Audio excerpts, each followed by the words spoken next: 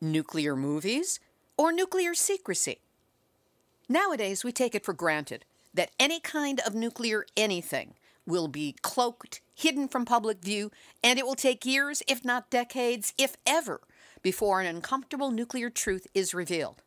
And by that time, a veritable army of nuclear defenders armed with calculated talking points will undercut our awareness and muddy the waters so that the last thing we the people will know is the nuclear truth. But it almost wasn't that way.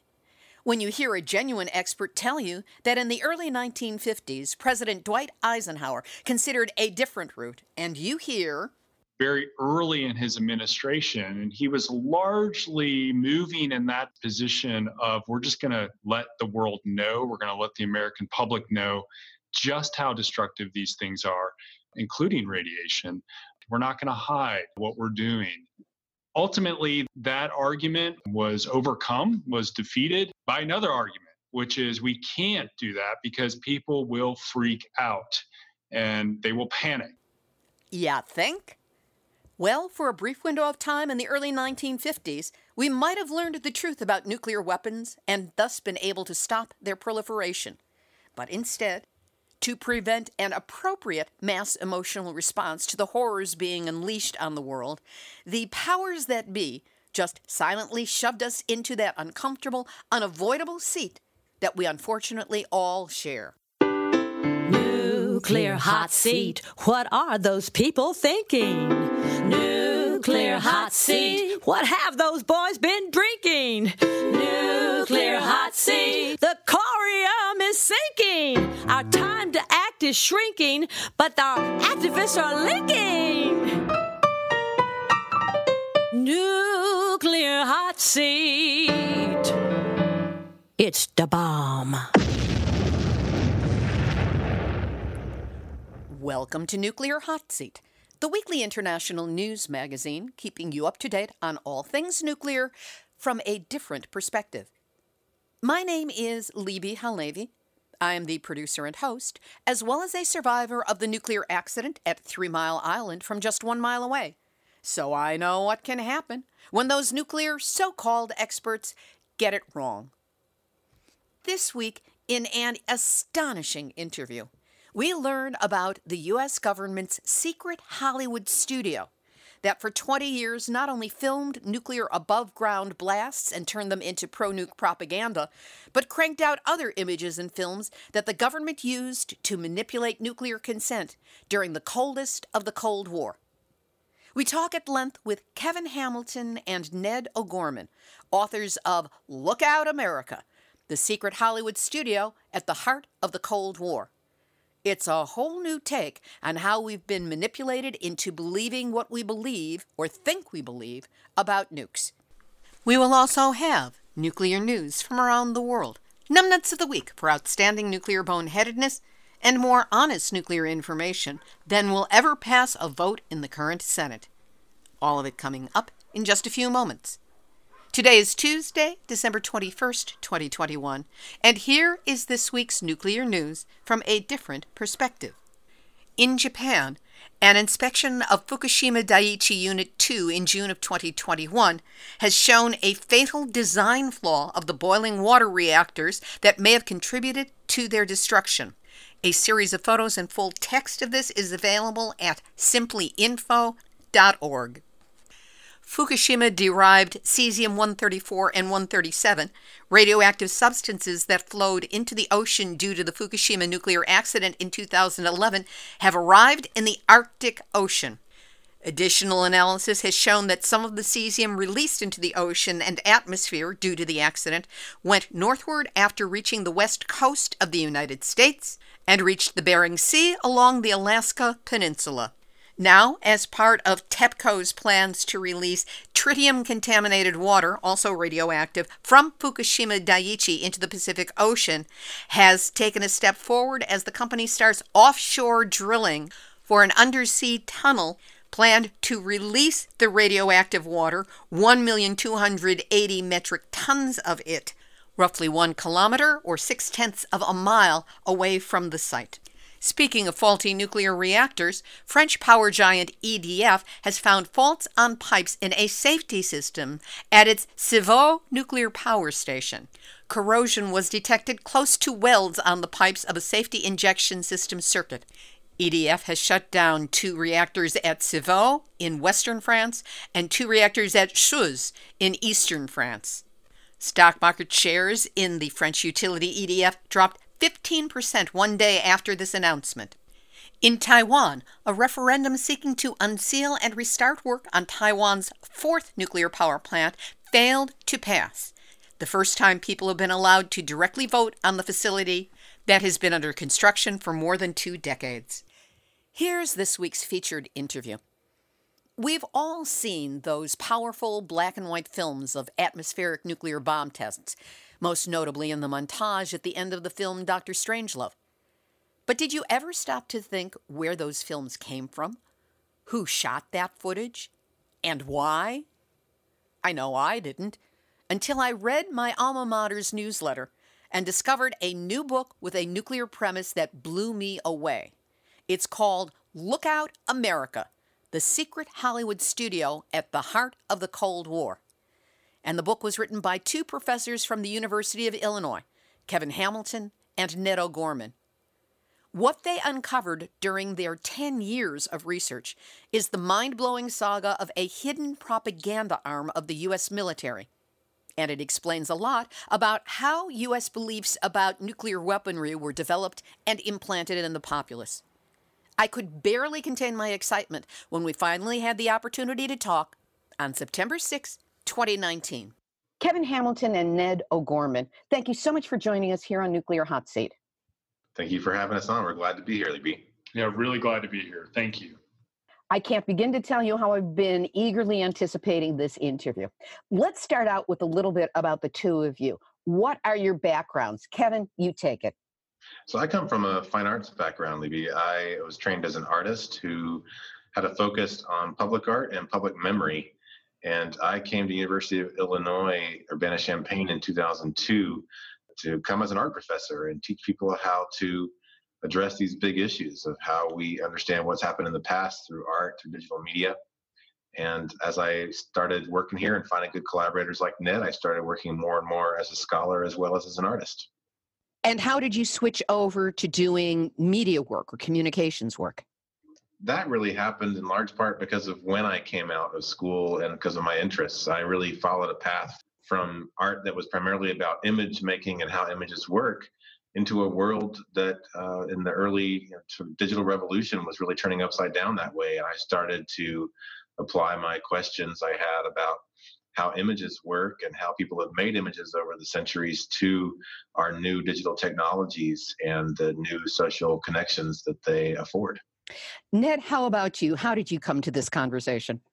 Yeah, I'm a professor in a communication department, and my research and work over the last decade and a half is tacked back and forth between history, specifically the history of the Cold War, and philosophy of communication, of public discourse, on how publics get motivated or discouraged, how they get informed or misinformed. And so the Cold War has been a great place for me with respect to both of those, the history part, but as well as the more sort of philosophical questions, because it was a time when a lot of major historical importance was happening across the globe. And there were a lot of ways in which publics were misinformed about what was taking place. Who first became aware of Lookout Mountain Studios, and how did that happen?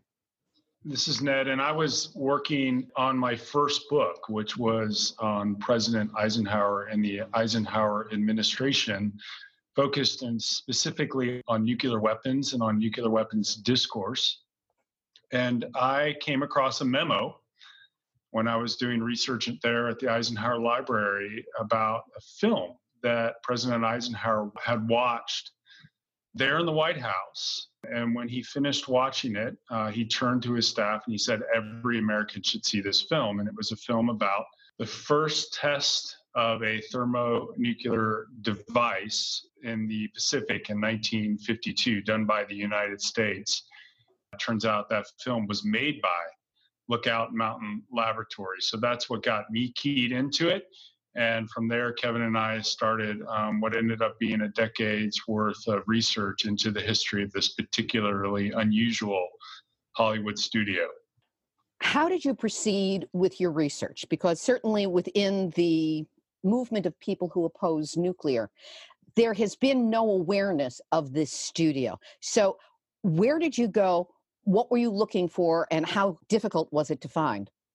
We learned the studio's name through the credits, and they don't actually credit themselves for many of their films, but for some of those early ones they did. And once we started looking around for mentions of this, really one of the first places we came to was the Department of Energy, of all places, who had released just a one-page PDF that they put up online and probably gave out in printed copies somewhere at some of their sites about Lookout Mountain Laboratories. It turns out to contain a lot of inaccurate information, but that was our first little nugget. And where that took us was to the declassification efforts that had started in the 90s with the Clinton administration, out of which that little bit of information had come, and some of the films that had been declassified at that time. Did you have to go FOIA in order to get the information, Freedom of Information Act requests? Once we started seeing what was already out there early on in this project, we made a decision to try to uncover as much as we could without FOIA. And that really became a commitment early on, just as a way to prove what you could tell that had been hiding in plain sight, in a way. Taking a look at Lookout Mountain, from the start, what was its mandate and what was it created to document? Yeah, it was created to document nuclear tests, primarily tests that were taking place in the late 1940s in the Pacific. Operation Sandstone was the first test that they were charged with documenting. It was a highly secretive affair. This film, the footage, as well as the documentary products that they produced out of the footage were classified. They were meant for Atomic Energy Commission officials, for the Pentagon, for the White House, for Congress, and in certain cases, for personnel who would be working in these operations to inform them what to expect and how to best prepare for the experience of taking part in a nuclear test. And Libby, some of what was happening there early on was just the logistics of secrecy. They knew they needed photographic documentation of these tests, but they also knew that it was really easy, a photographic project, a film project, to end up getting out of hand if they had to go process the film in one place and edit it in another, employ different photographers from another source to actually shoot the thing. And they really decided, what we need is a one-stop shop. We need a place we know is all on lockdown, where the photographers start, they do their work, they come back, they develop, and the work gets produced for its audiences. So Lookout Mountain was really a consolidation of efforts that were already taking place under the aegis of the government to document nukes. Is that accurate? Yeah, to call it a consolidation maybe gets a little ahead of things. Lookout Mountain really came to be just as the nuclear weapons testing itself program itself was coming to be. Immediately after the war, you had a kind of spectacle test known as Operation Crossroads, and that was open to the press. But once under the Truman administration, the United States government got serious about developing more powerful and more destructive nuclear weapons, they immediately began to think about how were they going to document these events on film, and that's where Lookout Mountain came in at that point. So it was sort of right there at the beginning. And you can think about it as coming out of the Air Force, which of course was already in the business of photography, if not least from the perspective of assessing bombing impacts in World War II, right? So it took photography to identify targets, and then photography to evaluate the damage. And so a lot of the early photographers there in Lookout Mountain's early stages, of course, were coming from the Air Force, but the sheer size of these projects required that they also hire civilian photographers. And by our research, it really seems to be less a consolidation than maybe a formalization, where the government saw that it needed to take an operation that had been partly managed by the Air Force, but dipping into civilian realms, and really formalize it into something they could say was working on its own. So it was an entity unto itself, but it was directly dependent upon and answerable to elements in the military, the government. Yes, it was officially part of the Air Force. But it was strangely answerable primarily to the Atomic Energy Commission. And this is something that took some finagling on the part of the leadership of Lookout Mountain. But in the early 1950s, they successfully, even though it was a military outfit, at least in leadership, they wrested free the chain of command and came under more or less the authority of the Atomic Energy Commission because they were just so intertwined into the nuclear testing operations. And it was really the AEC that was managing these operations. Taking a step back to look at the studios itself before we go deeper into the nuclear part of the issues, there were many Hollywood big names. They had to hire the technicians and the hands-on people, but there were also many major people from Hollywood who became involved with Lookout Mountain, including Walt Disney, Jimmy Stewart, John Ford, Susan Hayward, and Marilyn Monroe. Taking just one example, while we do think of Marilyn as a bombshell of the blonde variety, what did she have to do with films about nuclear bombs? They brought Marilyn in ahead of a really big test they were working on called Operation Castle, which is probably familiar to your listeners as the largest nuclear disaster. That was Castle Bravo, wasn't it? It's sometimes referred to that way, yeah. Yes. And what had been happening in previous tests was that the huge workforce required to essentially build new from scratch labs out in the Marshall Islands to run these tests. These workforce had not been keeping their stories under wraps. They were writing home. They were telling their family and friends what they were up to out there. And after Lookout Mountain had already established itself as a credible storyteller about the tests to classified audiences and to government audiences, they said, maybe y'all can help us with this secrecy problem. So the studio came up with the idea that maybe they could cut some short films, some trailers really, that would be put in front of the films that soldiers were looking at as part of their R&R that would encourage them to keep their work to themselves. And so they filmed Marilyn Monroe looking into the camera and encouraging them to keep what they were doing secret in that way. I've written a lot, including a full play about Marilyn Monroe, done a lot of research into her life, and never came across that particular factoid. It's a really interesting story, and we didn't know how she got there until we dived into this a little deeper. We ended up finding the way that she got there through our interaction with the descendants of Harold Lloyd, the silent film star, which really became one of the main connections by which she got hooked up with the lab. They actually filmed her on Harold Lloyd's estate. And there's a longer story to tell here that was actually told with another journalist. It's been published in a California publication called Alta. Well, we'll get a link to that so that people can check it out. Moving this along, the films that were created by Lookout Mountain told stories of the bomb as a controlled physical and political instrument for a variety of audiences: enthusiastic technophiles, skeptical decision makers, aggressive generals, mystified military personnel, and eventually a wary public. What kind of impact was intended by the films, and what kind of impact did they actually have?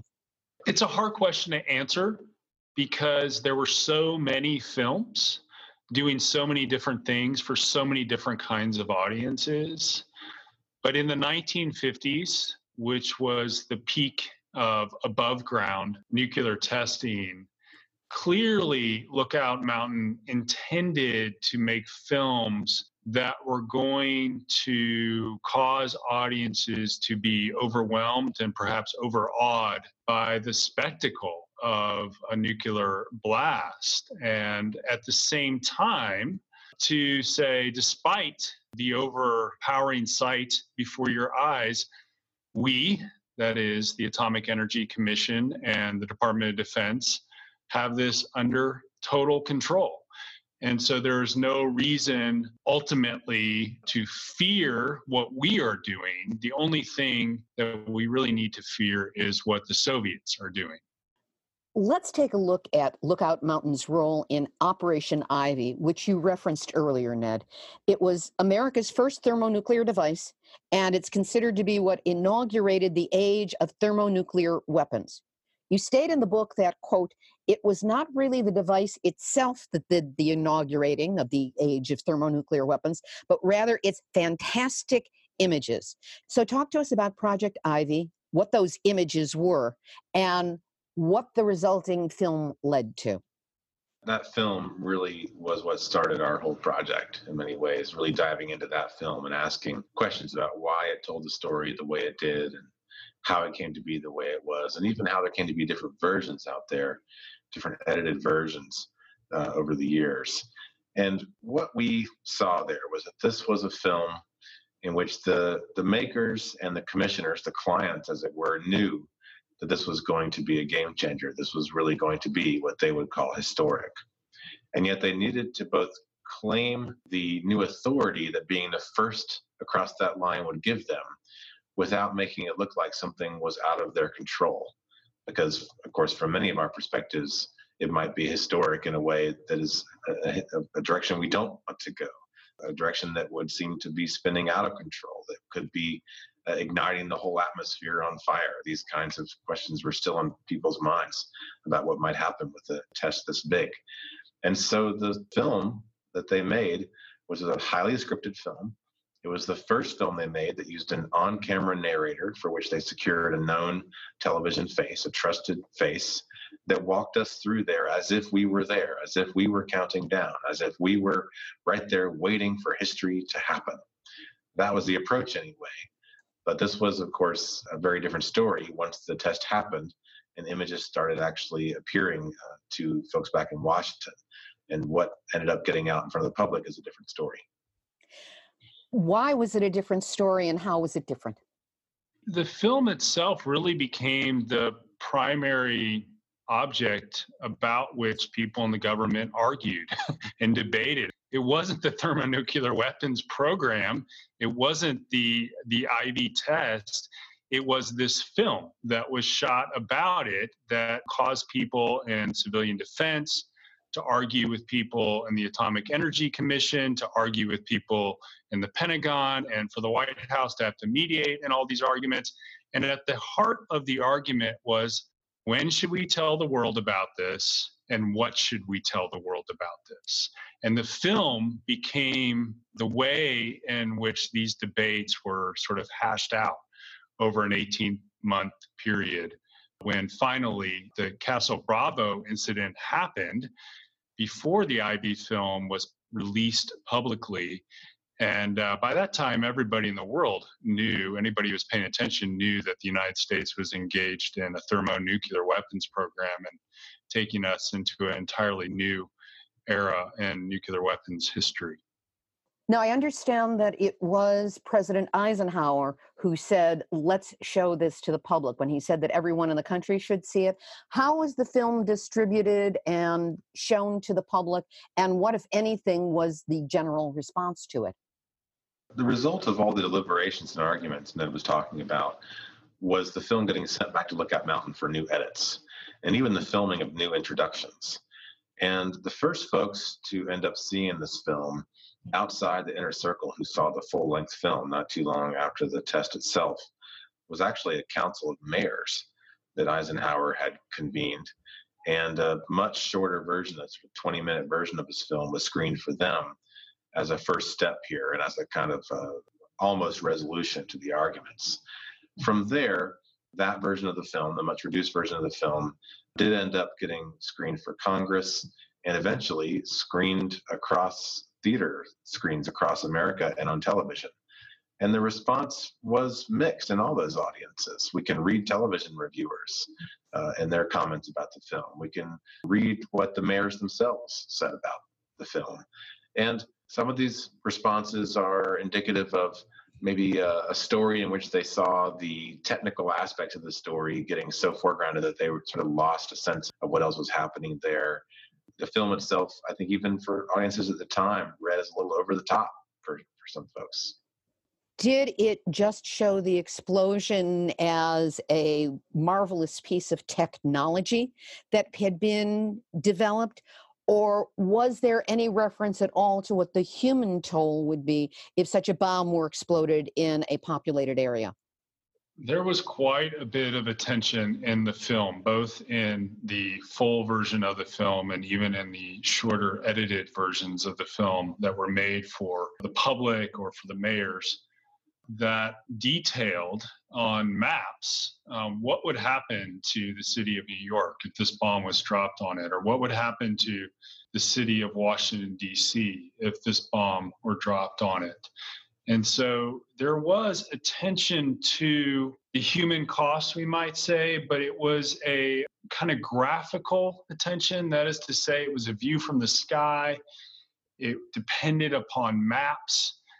We didn't see actual humans or really hear any stories about the kinds of sufferings that even the Marshallese themselves were undergoing at that time due to America's nuclear weapons testing program. So attention to the human cost, but a very carefully crafted kind of attention to it. Was there any discussion at all of radiation releases from such a bomb and what the aftermath of the radiation would be?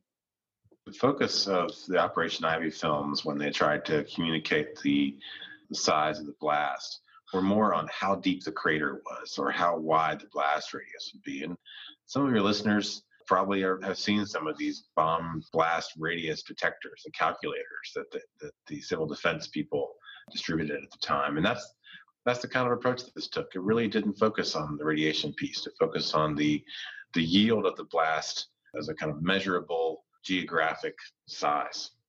We need to get into the ethics of what Lookout Mountain was doing.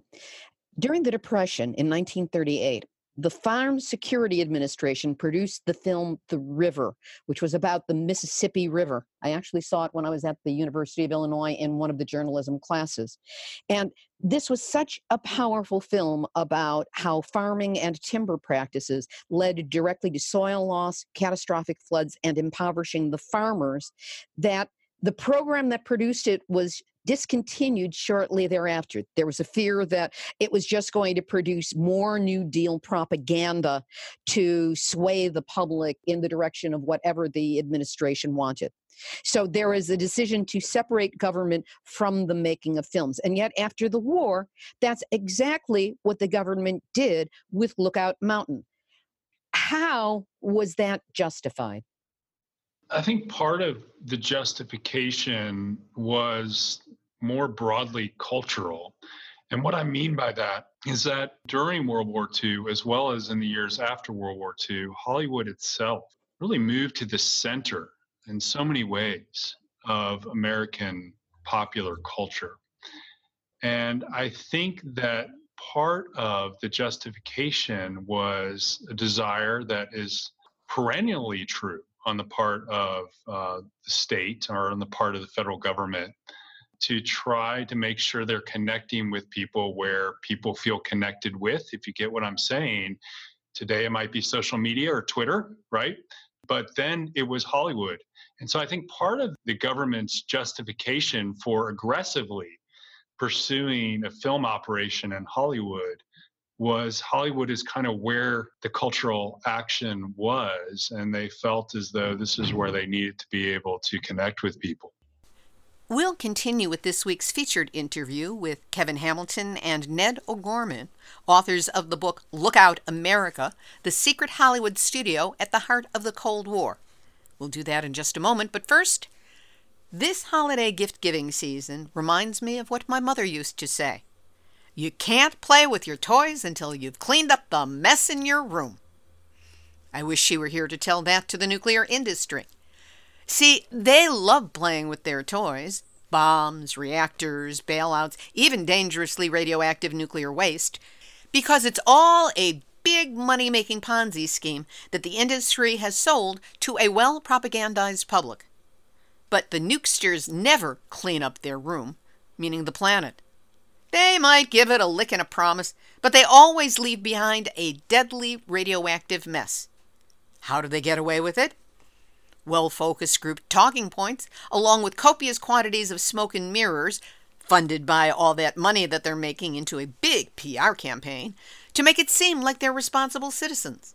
And mainstream media, politicians, the general public, even so-called environmentalists fall for it. That is why you need Nuclear Hot Seat. We look through the smoke and mirrors to find the real nuclear stories, so we can report the ongoing, evolving nuclear truth that the industry would rather you not hear about. Now, as we come to the end of 2021, phew! Consider celebrating this season with a donation to help us keep going.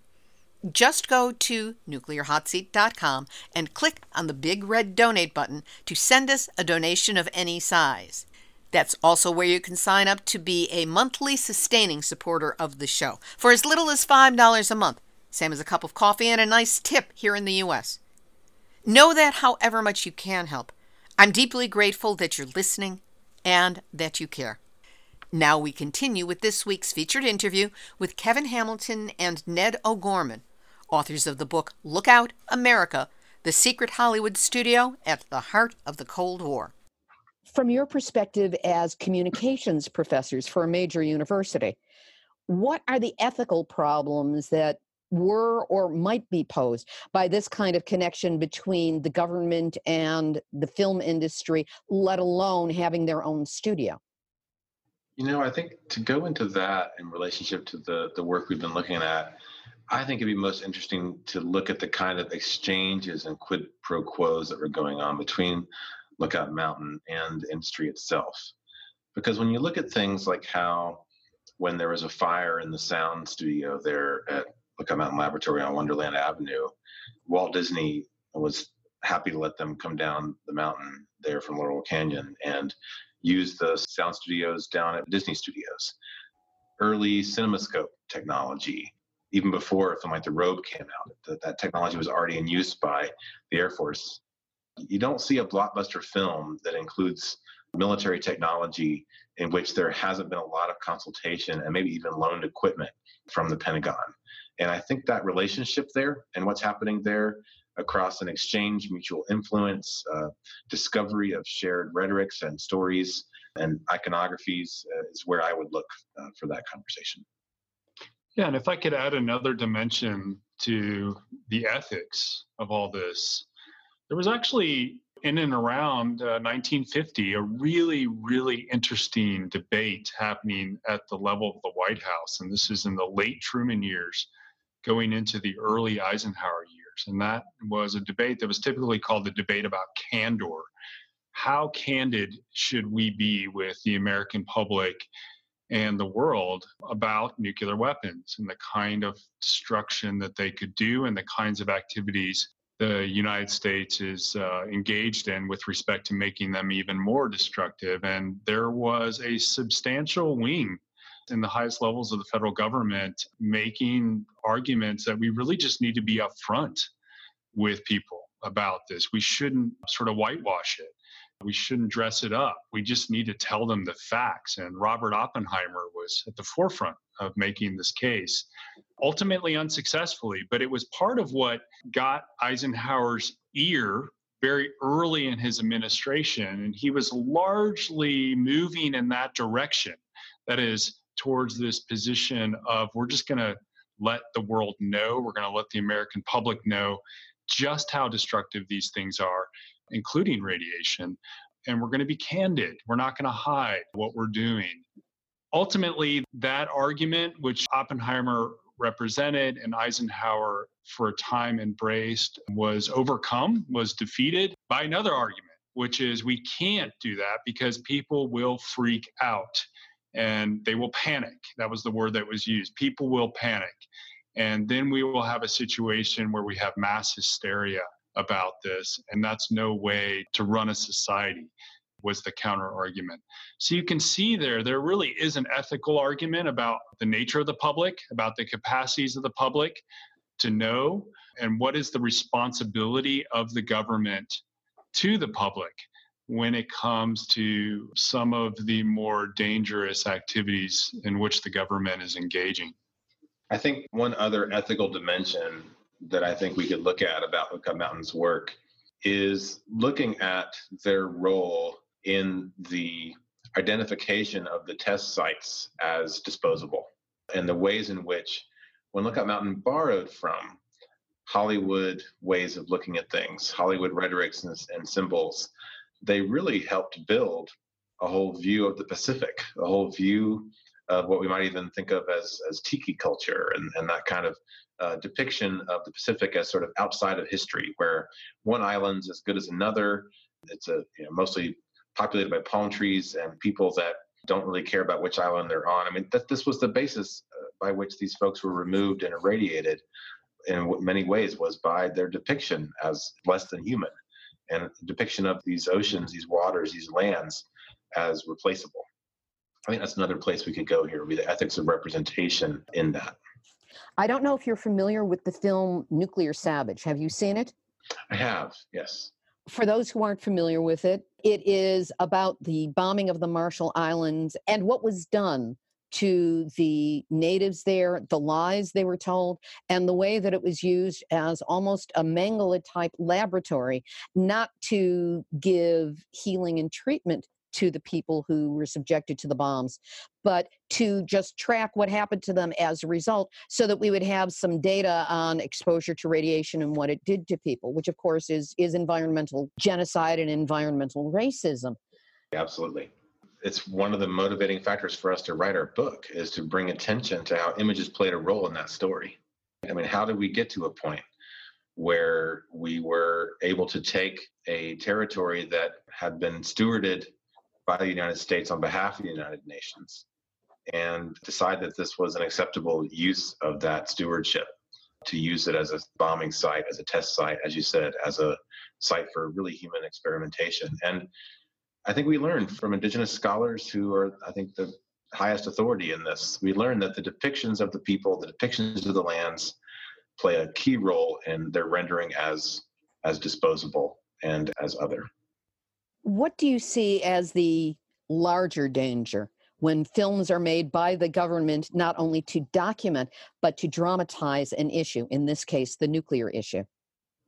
I think that one of the larger dangers is certainly the way in which the mushroom cloud becomes kind of cliche, such that there's hardly a Hollywood production over the last 30 or 40 years that involves, world cataclysm that doesn't feature a mushroom cloud. And that mushroom cloud could be nuclear in the film in origin, or it could be some extraterrestrial being that implodes and produces the equivalent of a mushroom cloud. But that kind of familiarity, that kind of cliche, desensitizes us to the realities. And I think that is, on the one hand, a very effective way to manage, and I use that in the most almost insidious way, to manage populations. But clearly, you don't even have to speak from any kind of perspective of democracy. You can just say from a human perspective. We don't want to be desensitized to these things, do we? And so I think one of the dangers here is the way in which film is a major part of the way in which we have become desensitized to nuclear issues. I think it comes back to history as well. I think something of that desensitization is happening as a result of those mushroom clouds getting edited over and over again and taken out of their context. I mean, we know the most famous montage of all of these, right? At the end of Dr. Strangelove. Mm-hmm. We see one after another, and we actually don't know what led up to that for each of those particular explosions. We don't know the calculated decisions about which sites in the desert, which islands were going to be lost through those pieces. We don't know the cost. I think it's about taking it out of the history. That's where these films take us. There's another aspect that we haven't gotten into, and that is that the camera operators and other technicians who are actually on site to shoot these films, sometimes from very close up, they were exposed to the blast, to the radiation, to the fallout. Has there been any kind of health study or follow-up done on these individuals? Part of how we know anything we know at all about Lookout Mountain is because of the declassification effort that happened in the Clinton administration. And when the Cold War was deemed by some as over, it was at that time that the Energy Secretary, Hazel O'Leary, authorized the release of a lot of documents to help irradiated workers and veterans get access to the actual data about what they had been exposed to because they couldn't get to it before. And so if you look up some of these nuclear tests now and you look up for what documents are out there online, the first thing you're going to find are the reports that came out of that time that have tables and tables of exactly how much radiation different workers in the tests were exposed to. That's to say that that is not a test that was done later. That was data that was gathered at the time. That is to say that what was measured at the time was deemed to be acceptable. So in that case, what has been happening since would only have been case by case, people seeking compensation, families seeking compensation for what happened. And right now, though, we have talked to a number of the actual veterans and former photographers. We've not talked to any who were involved in that kind of litigation. It would be interesting to find out if any of them are still alive. Well, when you look at how few are, of course, you wonder. And even some of the ones we've met along the way have since passed. And they're very glad to get together. The combat cameramen is the order to which they claim to belong. It's a broader kind of identity for themselves. And they gather, and they would be the ones to talk to about this, about who's still here and who's not and why. That's definitely a potential for a next program. Now, Lookout Mountain was closed down in July of 1969. Why then? And what happened to the archives? Who owns the copyrights, and how are the films and photos accessed today? Yeah, so why did Lookout Mountain close?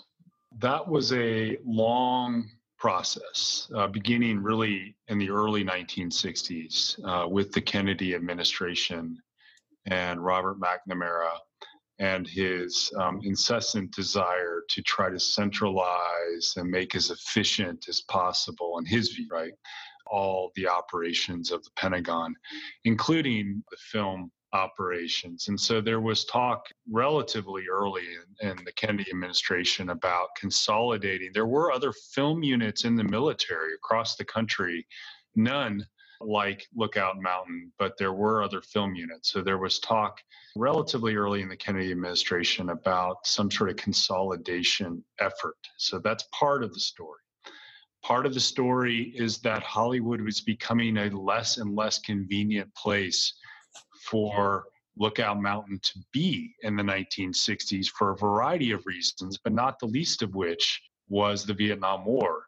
And you might say the way in which Hollywood turned from a kind of Cold War consensus, a more center position politically in the 1950s, or even, far out right position in the 1950s, to a more left position, and anti-Vietnam politics and that sort of thing started to create some problems for Lookout Mountain in the 1960s.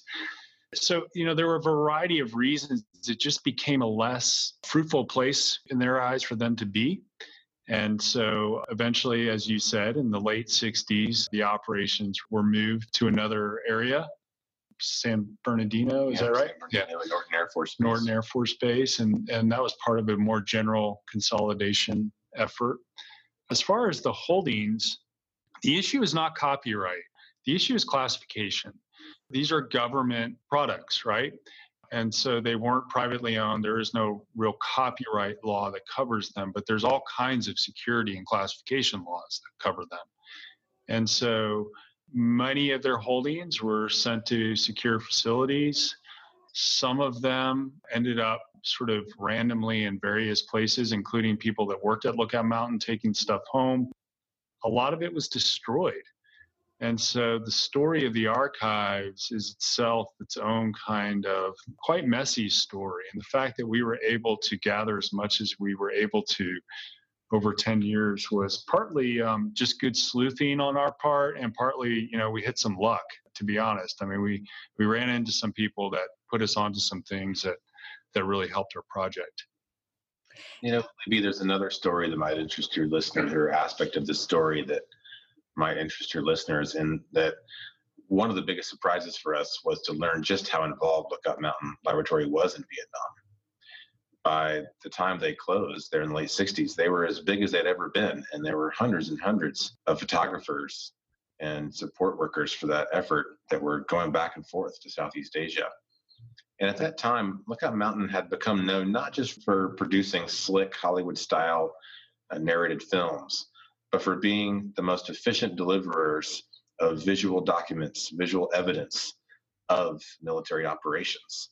And so they were documenting all the bombing in Vietnam and all the Agent Orange work and whipping that footage around back and forth across the ocean to measure it, to evaluate it in what it was increasingly a data-driven enterprise as war was becoming. And so in many ways, the closure of Lookout Mountain was a part of the Pentagon learning of the value of images as data and absorbing of what was a very specialized operation into a capacity that the Pentagon today does with just about every piece of its being. It's now as part of almost everything they do. With the declassified films, because I know they show up all over YouTube and I've seen so many of them, are they accessible to the general public? Can they be used? Are they under public domain now? Yeah, they're under public domain, and we've cataloged every film we can find online or that we have even found and digitized put online. We put on our website, lookoutamerica.org, and they're all public domain. Now, sometimes folks are acquiring these films and restoring them and releasing copyrighted versions of them in high resolution. That's a different story, but partly the reason why you see these things popping up in YouTube edits all the time is because they're in the public domain. Our book that's full of images, we were able to do in part because so many of those images are in the public domain. What has been the response to your book so far, both in the general reading public, in the academic community, and with the University of Illinois having such a large nuclear engineering department to some of perhaps your neighbors on campus? Each one of those audiences that you just described tends to operate in their sort of according to their own sense of time and timeliness. I would say that when our book was first released, we spent a lot of our time in a really wonderful way doing podcasts and radio interviews. And we've entertained some conversations with documentary film producers. And so, there's been more than anything else that I've done in my career. This has certainly been a public-facing project and one that's gotten a fair amount of public reception. The Smithsonian just released a documentary a couple of months ago that features a lot of our work in it from this book. And so the academic world just operates at a different pace. The book in the academic world has only been out about 7 or 8 months. And so that's still almost a kind of forthcoming book in the academic world. It's still hardly out right now. So we're waiting to see what happens in the academic world with our work, and we really do hope that it gets taken up. Kevin might want to speak to that more. We have some hopes of seeing this out to a broader audience in film form for sure. We think there's a lot of ways to tell the story that reflect some of the values and the critical concerns that have come up in our conversation here with you. You mentioned the nuclear engineers, and that's a really interesting point that not many people have asked us about. And we know some here on campus that are interested. They've invited us to come and screen some of these films and talk about them with them. Of course, as with any campus like this, where at some point in history there were probably some Manhattan Project scientists here, we have some traditions here of really anti-nuclear physicists that have been teaching with some of these films in their classes over the years to actually teach the students about the damages of these technologies. But maybe the most interesting piece of this is that we started to finally get a more conversation with the folks who are actually studying these films from the perspective of science at Lawrence Livermore. And that might be an interesting subject for your listeners to look into. These films are now under close scrutiny yet again out at Lawrence Livermore to actually correct some of the bad data, the ways in which these films resulted in data sets that were actually not serving nuclear engineering well. And so they're going back to these films to try to see if they got the data right for their science. And is there a department or an individual at Lawrence Livermore who is in charge of this? Yes, there is. His name is Greg Spriggs, and he is a nuclear scientist. And his project, which is in its own way quite fascinating, as he discovered as they began to digitize some of these films several years ago and use computers as opposed to humans to do things like try to measure blast radius or fireball circumference. They realized that many of the measurements from the 1950s were inaccurate, that there was all kinds of human error. And so the yield figures that we have in these documents that have been out there forever right now, many of them are wrong. So the films are becoming the basis for recalculating things like yield from these various tests. So it's AI technology, supercomputing technologies, all of that are coming back to bear on these films in ways that who would have thought it 15 years ago. Everything old is new again, unfortunately, including the arms race. Correct. If people wish to purchase your book, and I would encourage them to do it because it is a fascinating read. We've barely scratched the surface here with this interview. Where can they go to access the book? They can buy our book, Lookout America, The Secret Hollywood Studio at the Heart of the Cold War, directly from University of Chicago Press on their website, or from Amazon, or from their local bookstore, where they can request it to come get delivered and support local booksellers. And you have a website that you've mentioned as well that I assume has other information on it? Yes, Libby. If people want to see more of the material on which we based our research on our book, at lookoutamerica.org, you can see not only the films, but a lot of the documents that we used to figure out exactly what was happening over the years there at the studio. So that's still an ongoing concern. We're putting up new things. We think there's a lot more work to do. We're just scratching the surface ourselves on this. Is there anything else that we have not gotten to that you think it's important to mention at this time? One of the chapters of Lookout Mountain's history that we have not talked about, but I think your listeners would be very interested in, is the missile development program, which Lookout Mountain ended up being really, really integral to that whole project. So the way in which the nuclear weapons program shifted in the 1950s from an airplane-based approach to a missile-based approach, and that was a transformation that took place in the Pentagon, but it was one that was quite fraught, and one where there was plenty of opposition within the Pentagon itself to missile development over bombers, using bombers in nuclear war. And Lookout Mountain ended up getting pulled into the middle of that in all kinds of really interesting ways that we discuss in the book. And so given the interest of your listening audience, we think they might want to turn to that missile chapter when they get the book and read up on that. It's also truly be that they ended up covering the development of early experimental nuclear reactors. So there are some films out there from a few that they were out there documenting that might be of interest to some of your listeners who are studying some of the particular cleanup sites and that sort of thing. They might find some documents of landscapes that they know all too well. As we're getting to a conclusion here, I would just say that I think one of our biggest hopes here is that we are able to ignite and catalyze conversations about the roles that images play and that moving images play in these critical debates, whether they're about what happened in the past or what's happening in the present, whether it's the current arms race or even the climate crisis. You've clearly made an important, valuable, and lasting contribution to our understanding of the whole nuclear landscape. And the research you have done strikes me as being critical. And I know that listeners are going to be looking this up because that's the kind of people they are. For now, I want to thank the two of you, Kevin Hamilton and Ned O'Gorman, for the marvelous book that you wrote, and also for being my guest this week on Nuclear Hot Seat. It's been our pleasure to be here, Libby, and thank you to your listeners as well. Yeah, thank you so much. Kevin Hamilton and Ned O'Gorman are the authors of Lookout America, the secret Hollywood studio at the heart of the Cold War. Their website is lookoutamerica.org, and it contains a treasure trove of links to films and documents directly taken from the Lookout Mountain Laboratory, as the studio was known. To learn more about the bombing of the Marshall Islands, I strongly suggest you view the film I mentioned, Nuclear Savage, by Adam Jonas Horowitz. We will have a preview of that movie up on the website for this episode, nuclearhotseat.com, number 430.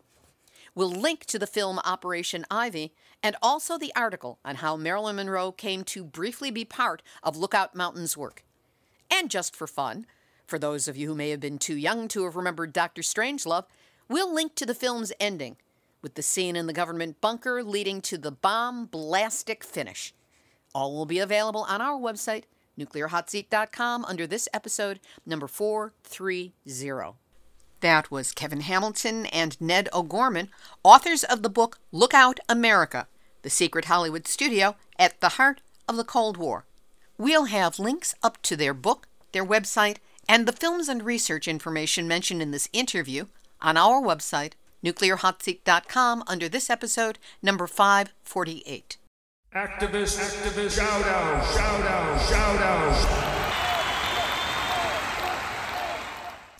Congratulations to Mary Osborne of 3 Mile Island Alert, who lived only 8 miles from 3 Mile Island at the time of the accident and collected misshapen plants, quote unquote, when they first showed up in the wake of that nuclear accident. Now, more than 4 decades later, 90 of her specimens have been accepted by the Smithsonian Institution in Washington, D.C., under the care of the staff in the Department of Botany. When appropriate, specimens may be made available to Smithsonian scientists and other researchers who wish to examine them for their relevance to the 3 Mile Island events of 1979. Kudos to Mary for her work, and thanks to Scott Portzline of TMI Aid, who helped prepare the collection for submission. We will revisit the Nuclear Hot Seat interview with Mary Stamos for our 3 Mile Island annual special, posting on March 28, 2022. And San Luis Obispo Mothers for Peace are fighting back against a newly released Stanford MIT study that recommends exploring the extension of Diablo Canyon's license to operate, but completely ignores a series of important conditions that exist at Diablo Canyon. Mothers for Peace have created these as talking points, and we will have a link to it up on our website, nuclearhotseat.com. Again, this episode is number 548. This has been Nuclear Hot Seat for Tuesday, December 21st, 2021. You can listen to Nuclear Hot Seat any place you get your podcasts, or here's the easy way. Get it delivered to your email every week as it posts. Go to nuclearhotseat.com, look for the yellow box, fill in your first name, your email address. We will send you 1 email a week with the link to the show and a short summary of some of the material that's in it. Now, if you've got a story lead, a hot tip, or a suggestion of someone to interview, send an email to info@nuclearhotseat.com. Really, you're on the ground where you are. Tell us what's happening in your neighborhood. And in the giving spirit of this holiday season, if you'd like to help us out, take a moment, go to nuclearhotseat.com, look for the big red button, follow the prompts, and anything you can do to help. We will really appreciate your support. This episode of Nuclear Hot Seat is copyright 2021, Libby Halevi and Hardestry Communications. All rights reserved, but fair use allowed as long as proper attribution is provided. This is Libby Halevi of Hardestry Communications, the heart of the art of communicating, reminding you that, as Albert Einstein said, the unleashed power of the atom has changed everything save our modes of thinking, and thus we drift towards unparalleled catastrophe. Woo! Happy holidays, and there you go. That is your nuclear wake-up call. So whatever you do, do not go back to sleep, because we are all in the nuclear hot seat. Nuclear hot seat. Nuclear hot seat. Nuclear hot seat. It's the bomb.